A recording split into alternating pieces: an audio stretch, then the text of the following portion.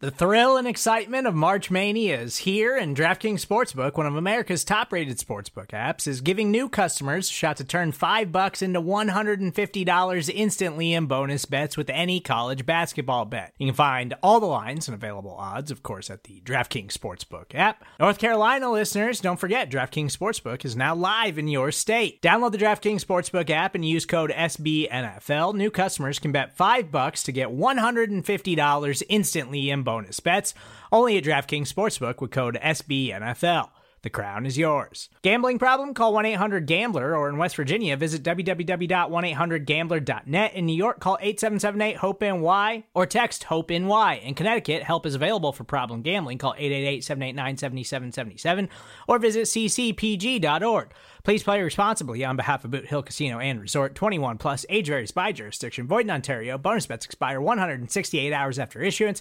See dkng.com/bball for eligibility, deposit restrictions, terms, and responsible gaming resources.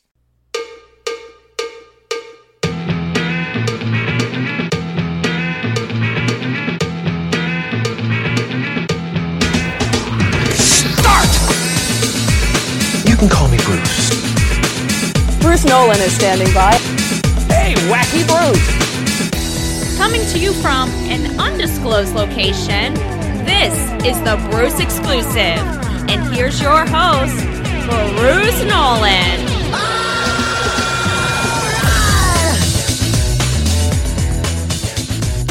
Ladies and gentlemen, boys and girls, children of all ages, welcome to another edition of the Bruce Exclusive, a Buffalo Rumblings podcast. I'm your host, Bruce Nolan. You can find me on Twitter and Instagram at Bruce Exclusive. Welcome back. This is the last episode of the Bruce Exclusive that will occur in the year 2021 that will not be focused on a game that the Buffalo Bills have recently played. Unless I come up with something crazy for the bye week, you never know. But given the fact that this is our last official off-season podcast, there are two things I want to do today. And you probably guessed what they were by looking at the title of this episode. Catching up and buckling up. I want to get caught up on all the listener emails that I have received up to this point, because I try to make sure I stay on top of them. And I want to prepare you for what you can expect from this podcast during the regular season. Let's start by catching up. I have gotten an email from Evan who says, "Here is my really sad almighty take," from a listener who spent the 2019 offseason comparing McDermott to Marvin Lewis. If the COVID exposures / cases / fines and or suspensions happen, you might see me line up at slot receiver by midseason. At least I'm pretty sure I've been punched harder than Josh Allen can throw a ball at me, I think. Alternatively, I could provide cornerback depth, given that I wrestled and have no hesitation to tackle. Drawback is I'm 33 and have never played football above a junior varsity level. I know it is easy to get distracted by the potential impact that COVID could have on the Buffalo Bills 2021 season. But one of the things I think is important to remember is that this is not a uniquely Buffalo Bills issue. Now, the Buffalo Bills did have a particularly vocal member of their team about COVID restrictions in regards to the NFLPA and some of the guidelines that they had agreed upon with the NFL, some of the mandates and protocols. But every team has people like that. It's not a unique Buffalo Bills issue. So I know we have a tendency to worry a lot because our eyes are focused on Cole Beasley. But other teams have their own particular players who have issue with the protocols or vaccination or whatever it is. So there is a certain amount of variance and randomness that comes along with some of this stuff. And so while I recognize that what Evan is describing could very well come to pass, absolutely could come to pass, I think there's just as likely of a chance that it comes to pass on other teams as well that the Buffalo Bills are facing. We have a tendency to think about a competitive disadvantage, but we don't think much about a competitive advantage. Look at what's going on with the Cowboys right now. They're getting ready for a season opener against the Tampa Bay Buccaneers that will drop tonight, live on television for national audiences to see, against the Super Bowl champs. And they don't have one of their best players in Zach Martin on their offensive line because of COVID. So it's a part of the NFL experience this year. And I recognize we only really think about it potentially hurting us as Bills fans, but there's a very reasonable possibility that it strikes in our favor too. There's simply a level of randomness associated with this. Jack says, "Hi, Bruce. My take is this. Despite his elite measurables at the Combine, I no longer believe that Dawson Knox is our best option at tight end or that he ever will be. I do not see the Combine traits translate on the field. Rather, I see a guy who is a bit lumbering and seldom gets good separation. Of the 3 touchdown plays I can recall from last year involving Knox, one was a little screen and 2 great blocks from Bills receivers, allowing him to leap into the end zone. Another, he flagrantly pushed off a defender and did not get called for a touchdown. Another, he dropped a wide open pass that Granny Clampett could have caught. Conversely, I see Jacob Hollister as a smoother athlete on the field with quicker breaks to get separation, and it should go without saying, has more reliable hands. I think Hollister should get more playing time than Knox on this team. What do you think?" Now, obviously, Jack sent me this email last week before Hollister got cut. So that's very important. So we're not going to spend a lot of time on that particular section of this. However, I do think it should be noted that NFL Next Gen Stats comes up with a separation metric, and it's average separation by yards.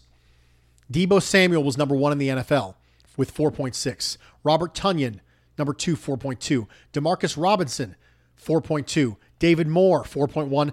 Dawson Knox, 4. Now, it should be very, very importantly noted that this is frequently a function of scheme. So it's very important that we note that. But Dawson Knox is separated. So it should not be debated that he is separated at the point of target. The question is, why is he separated at point of target? So if we want to have a separate discussion on his ability to shake free of man coverage, I would make a counter argument. There's not a lot of tight ends in the world that can shake free of really good man coverage because they're larger athletes. Not everyone's going to be a Travis Kelce. Not everyone's going to be a Darren Waller.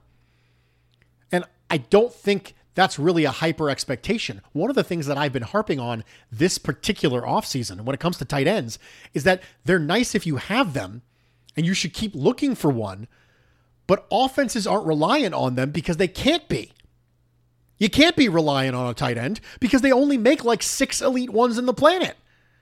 You don't get to have one. I'm so sorry. It's like saying the only way to get from point A to point B is by driving a Ferrari. Well, there's not a lot of Ferraris. So the rest of us have to figure out another way to get from point A to point B. Spoiler alert, I do not drive a Ferrari. I'm just giving you all sorts of information about myself now, aren't I? I am not a Dawson Knox stan by any means. But I understand that when you draft someone who is raw and toolsy, you have to give them a longer leash. I was that way with Josh Allen. Year 3, he broke out. But here's the thing. Dawson Knox was more raw as a prospect coming out of college than Josh Allen. At least Josh Allen was actually playing the position he was supposed to be playing. Dawson Knox was a converted quarterback who barely got any targets. We all say Josh Allen was a lump of clay, man. He was raw coming out. And we use that as defense as to why his rookie year was subpar and his second year was meh. But none of those same excuses, those same factors, those same reasons, whatever it is you want to call them, none of them are applied to Dawson Knox. I'm not saying he's going to break out this year. In fact, if you made me make a bet, I would bet he wouldn't break out. Because quite frankly, it's always easier to bet no in those scenarios. It's like taking Tiger Woods to the field. Always take the field. Always take the field. Break out or not break out. Always take no breakout. There's always a bigger chance that they're not going to break out. So I'm not saying he's going to do it. I'm saying 3 years seems about right for Dawson Knox to give him a shot. We gave Josh Allen 3 years, and Dawson Knox was more raw than Josh Allen. Again, not standing for Dawson Knox. Just saying statistically significant data changes for somebody. The tail of development changes for somebody based on where they started. So for me, it's my stance on Dawson Knox. Daniel emailed me, said, Bruce, I've been hesitant on assuming we have a legit pass rusher on the roster. Ed Oliver and AJ Epinesa may end up being competent, but not game changers that we wish for. Rousseau seems different. If somehow the Bills end up with a game wrecker on both sides of the ball, then it may become Thanos territory. Inevitable. So let's get ahead of it. What should be the phrase we shout out when Greg does his thing? I haven't done the research, but let's just assume he's Haitian because of the French last name. That puts Haitian Sensation on the list, any Wyclef Jean song titles, No Woman, No Cry, or Someone Please Call 911. That's when it hit me. Sacré-Cœur. Print the posters, call the trademark people, it's a wrap. I'm still hoping for I Am Groot, guys. I'm sorry. I can hear the stadium, I am Groot, I am Groot. Because everyone does the whole Duke or Booze or Groot. It all sounds the same. You can't tell if you're booing or anything. But if you separate it into 3 syllables, it totally works. So he has one, I am Groot, I am Groot. We just chant it. It works. Get the scoreboard involved. I'm going with I am Groot. I'm sorry. I know. Now, part of it's because I'm an MCU guy, right? I love Groot. Groot's fantastic. I haven't gotten a new dog since Guardians of the Galaxy came out. But if I did and they had a Groot-ish personality, I would have named it Groot. In fact, 2 of my dogs are very spitting images for Rocket and Groot if we would have thought of it at that time.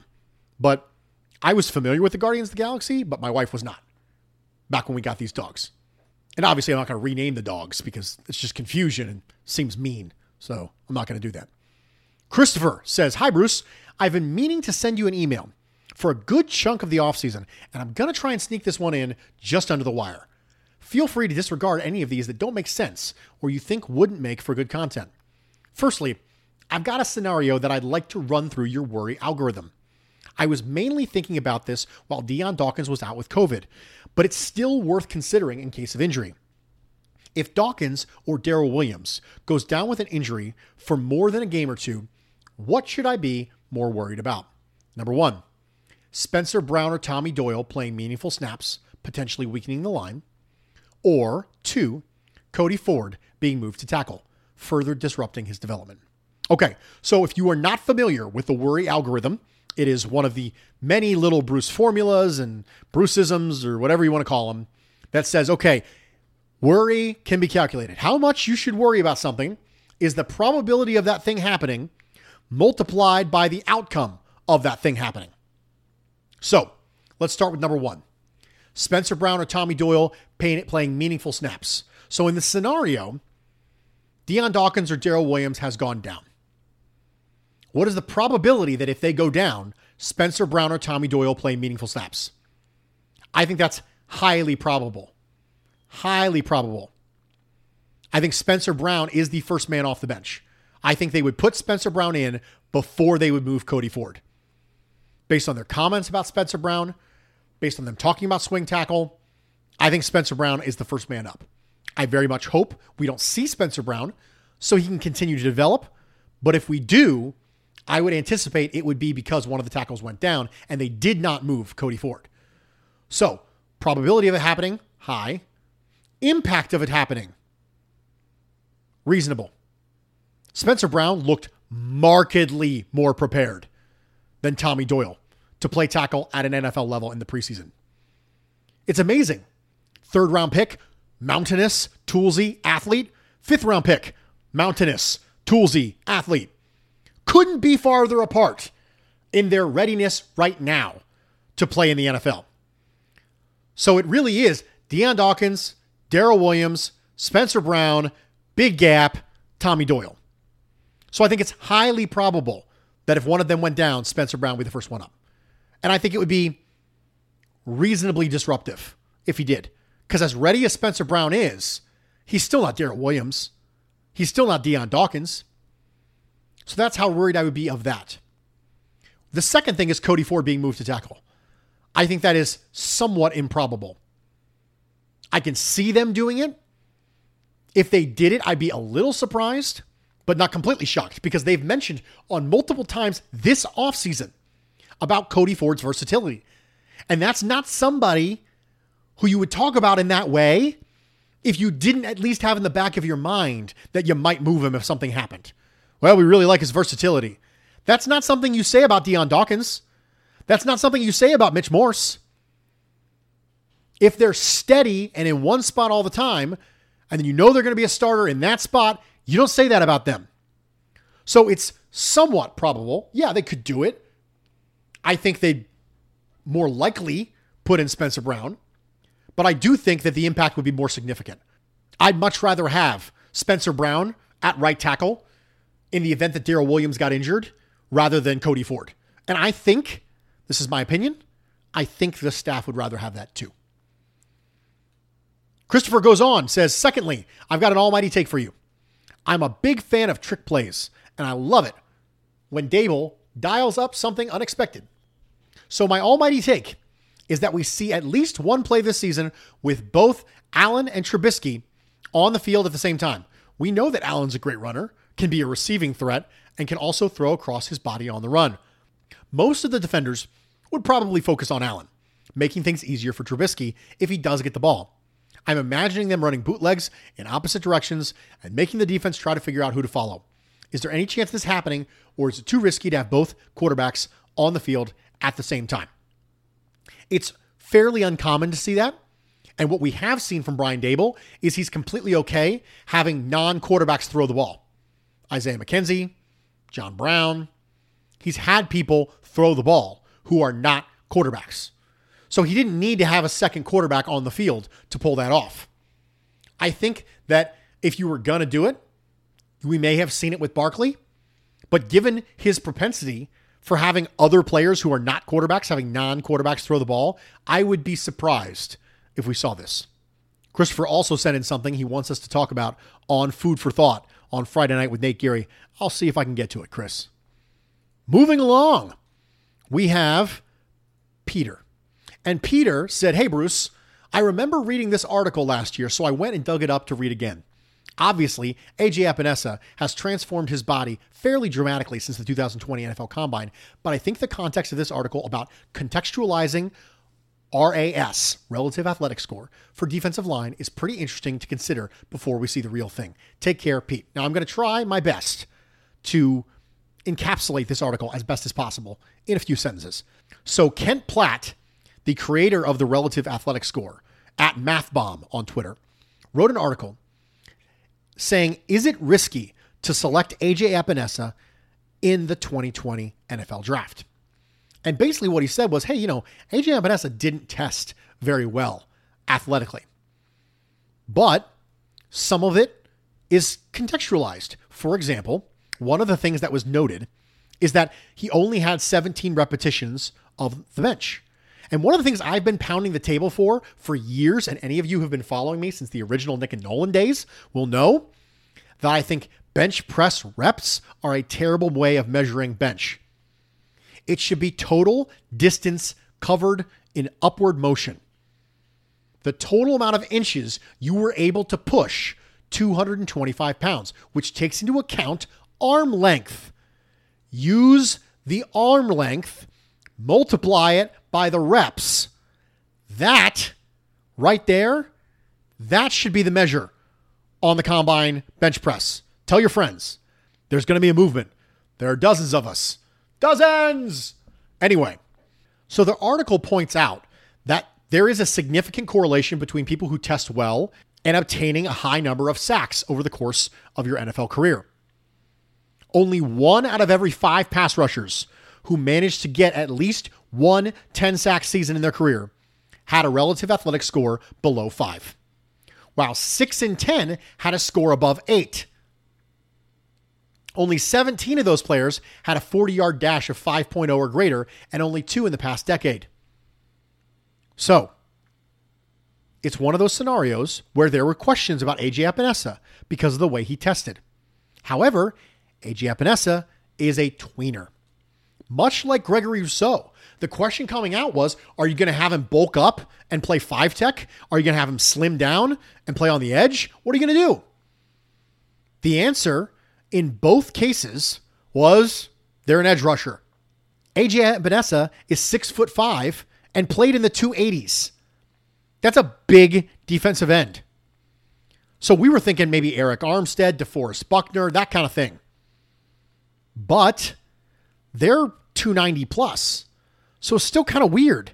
So you start looking for comps. Robert Ayers, Pernell McPhee, Zadarius Smith.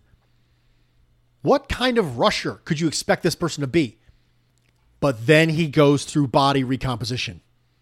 He drops a bunch of weight. Got down to the 250s. I don't know if you've ever lost 30 pounds before. You feel like a different human if you lose 30 pounds. AJ Epenesa literally had to get used to being in a different body. All of his pass rush moves work differently. Some things work better than they used to. Some things don't work as well as they used to. He's a completely new guy. If he participated in combine drills right now, his testing would probably be markedly different than it was before.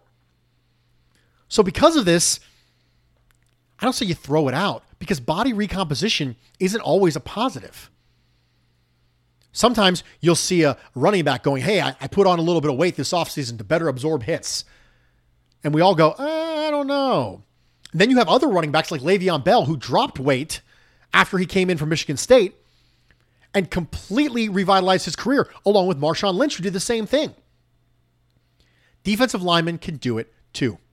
So what Kent did in this article is he created a different data set for defensive linemen that were below 325 pounds, but above 275 pounds. He was trying to remove the massive nose tackles that would screw up everybody's score. In that range, AJ Epenesa all of a sudden is an 8.66 in RAS score. So I think it's interesting that if you look at AJ Epenesa in that tweener role, he looks a little bit better. Now, it doesn't really matter at this point because he's completely reconstituted his body.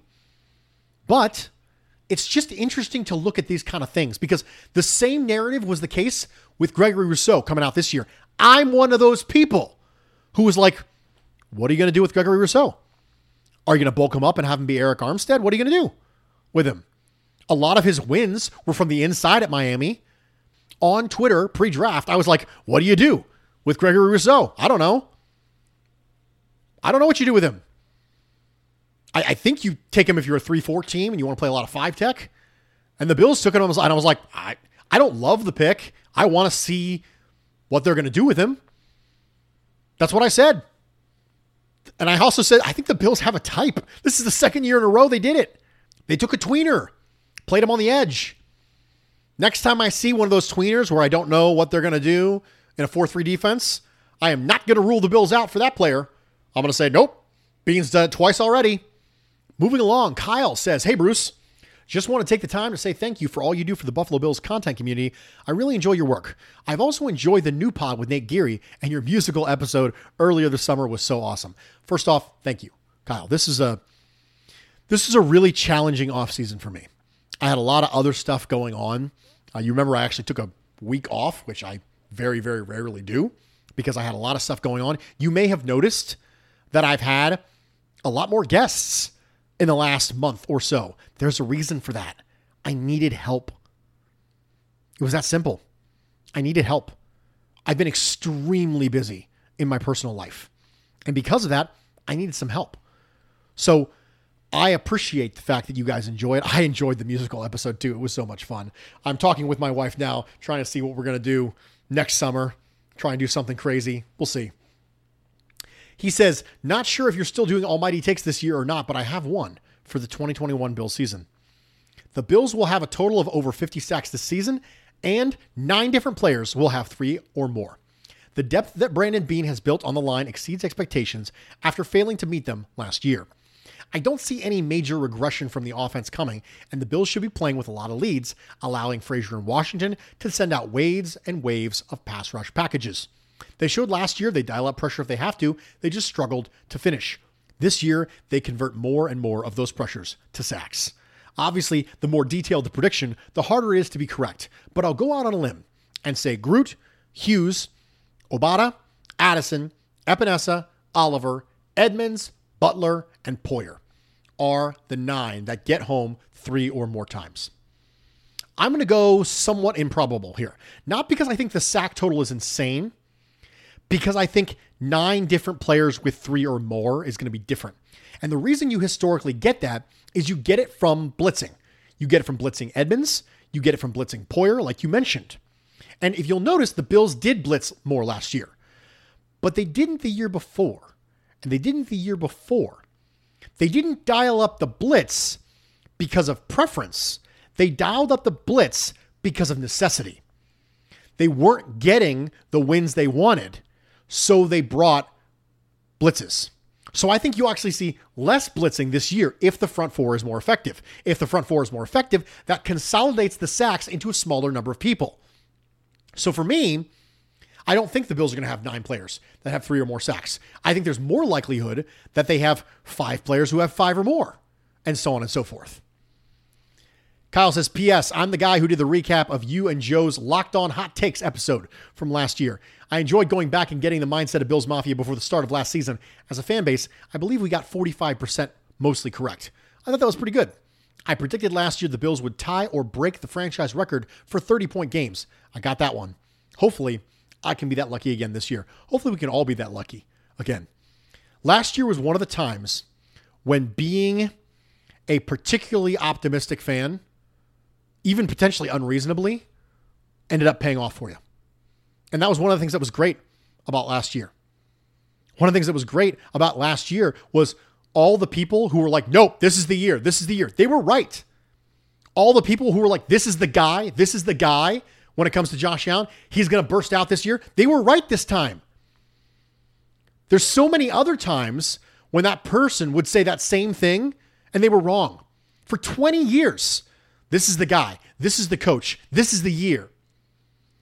And so many times they were disappointed. But this time they were right. Don't let them rub it in your face, though. Don't let them say, I predicted Josh Allen would break out. Yeah, how many other predictions did you go back? Let's go back. Let's go back to whether you predicted Tyrod would break out. Let's go back to whether or not you predicted Kiko Alonso would be a Hall of Famer. Let's go back to, let's go back. This one time, the guy who's constantly like, this is our year, he was right. You know what? Let's just bask in it. Let's enjoy it. Let's not beat each other over the head with it. And I'm not just saying that because I was the guy who said 9-7 last year. I'm just saying that let's just enjoy it. We are going to take a quick break. We're going to come back. Then we're going to buckle up because now we're caught up. Stick with me. We'll be right back. When you need mealtime inspiration, it's worth shopping Kroger, where you'll find over 30,000 mouth-watering choices that excite your inner foodie. And no matter what tasty choice you make, you'll enjoy our everyday low prices, plus extra ways to save, like digital coupons worth over $600 each week. You can also save up to $1 off per gallon at the pump with fuel points. More savings and more inspiring flavors make shopping Kroger worth it every time. Kroger, fresh for everyone. Fuel restrictions apply. Another day is here, and you're ready for it. What to wear? Check. Breakfast, lunch, and dinner? Check. Planning for what's next and how to save for it? That's where Bank of America can help. For your financial to-dos, Bank of America has experts ready to help get you closer to your goals. Get started at one of our local financial centers or 24/7 in our mobile banking app. Find a location near you at bankofamerica.com/talktous. What would you like the power to do?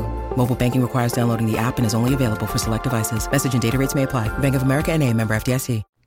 Welcome back, everybody, and thank you for joining me for this edition of the Bruce Exclusive, a Buffalo Rumblings podcast. I'm your host, Bruce Nolan. You can find me on Twitter and Instagram at Bruce Exclusive. Welcome back. So, in addition to hearing that particular intro multiple times over the next 17 regular season games that the Buffalo Bills will play, I want to kind of take an opportunity to chat with my new listeners. Thousands of people listen to this pod every single week, and some of you have never been part of a regular season Bruce Exclusive episode. I will tell you what you can expect from me, because expectations minus reality equals disappointment.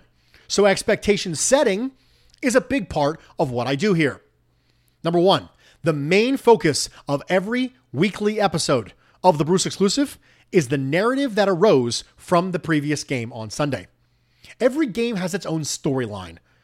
Coming out of that game, there are narratives, there are threads, reasons why you won, reasons why you lost. And what we will talk about is the fact that how and why are far more important interrogatives than what. The fact that you won doesn't really mean much when it comes to predicting future wins. How you won, why you won, that can help you predict future wins, but wins do not necessarily, in and of themselves, predict future wins. So we're going to talk about the hows, we're going to talk about the whys, we're going to talk about the narratives. If the narrative coming out of that game is Cody Ford stank, I will go back and watch every single snap of Cody Ford, and I'll come into this podcast and I'll say, okay, guys, the narrative was Cody Ford stank. Here's what I saw. That's what the narrative of the podcast is going to be like. It's going to be whatever the narrative of the game was like. Now, because there is no longer a Friday episode of the Bruce exclusive, instead of Bruce exclusive Thursday and Bruce exclusive Friday, it is now Bruce exclusive Thursday, Food for Thought with Nate Geary live on Friday night, and Food for Thought with Nate Geary drops as a podcast Saturday morning. Because of that, there will be no Crumbling Their Cookies segment and no Crumbling Their Cookies article. That was a section that I did the last 2 years where I talked about how to crumble their cookies, which was a specific strategy piece on here's what I think the Buffalo Bills should do this week. It required a lot of research. It required a lot of film work. I simply was not able to fit it into my schedule this year. In addition to the personal busyness we've talked about earlier, there are other things going on at Buffalo Rumblings in regards to the YouTube channel and my job that I have now co-hosting this with Nate, and I simply can't do it. So that is not going to be part of the weekly repertoire. You can absolutely continue sending me emails with the takes to iambrucealmighty@yahoo.com. I will try to get to some of them on Bruce Exclusive, and I will try to get to some of them on Food for Thought with Nate Geary. So iambrucealmighty@yahoo.com. Continue to send me emails. So we are caught up. We are buckled up. It's time to put up or shut up. Let's go. Let's do this thing. And until next time, that's the way the cookie crumbles. I'm Bruce Nolan, Buffalo Rumblings.